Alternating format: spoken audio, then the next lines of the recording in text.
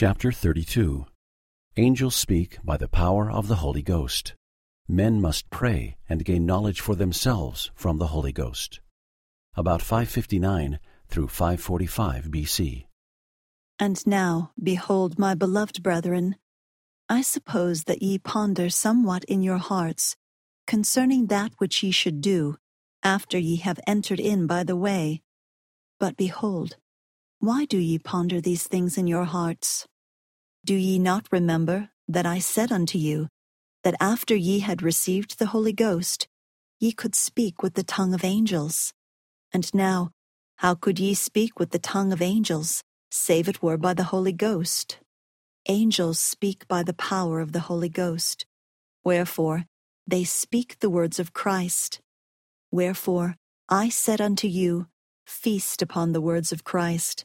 For behold, the words of Christ will tell you all things what ye should do. Wherefore, now after I have spoken these words, if ye cannot understand them, it will be because ye ask not, neither do ye knock. Wherefore, ye are not brought into the light, but must perish in the dark. For behold, again I say unto you, that if ye will enter in by the way, and receive the Holy Ghost, it will show unto you all things what ye should do. Behold, this is the doctrine of Christ, and there will be no more doctrine given until after he shall manifest himself unto you in the flesh. And when he shall manifest himself unto you in the flesh, the things which he shall say unto you shall ye observe to do. And now I, Nephi, cannot say more. The Spirit stoppeth mine utterance, and I am left to mourn, because of the unbelief and the wickedness and the ignorance and the stiff-neckedness of men. For they will not search knowledge, nor understand great knowledge, when it is given unto them in plainness, even as plain as word can be.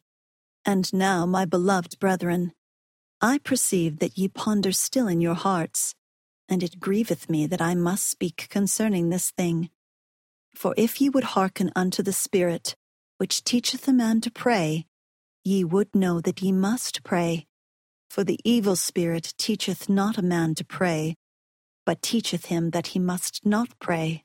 But behold, I say unto you that ye must pray always and not faint, that ye must not perform anything unto the Lord, save in the first place ye shall pray unto the Father in the name of Christ, that he will consecrate thy performance unto thee, that thy performance may be for the welfare of thy soul.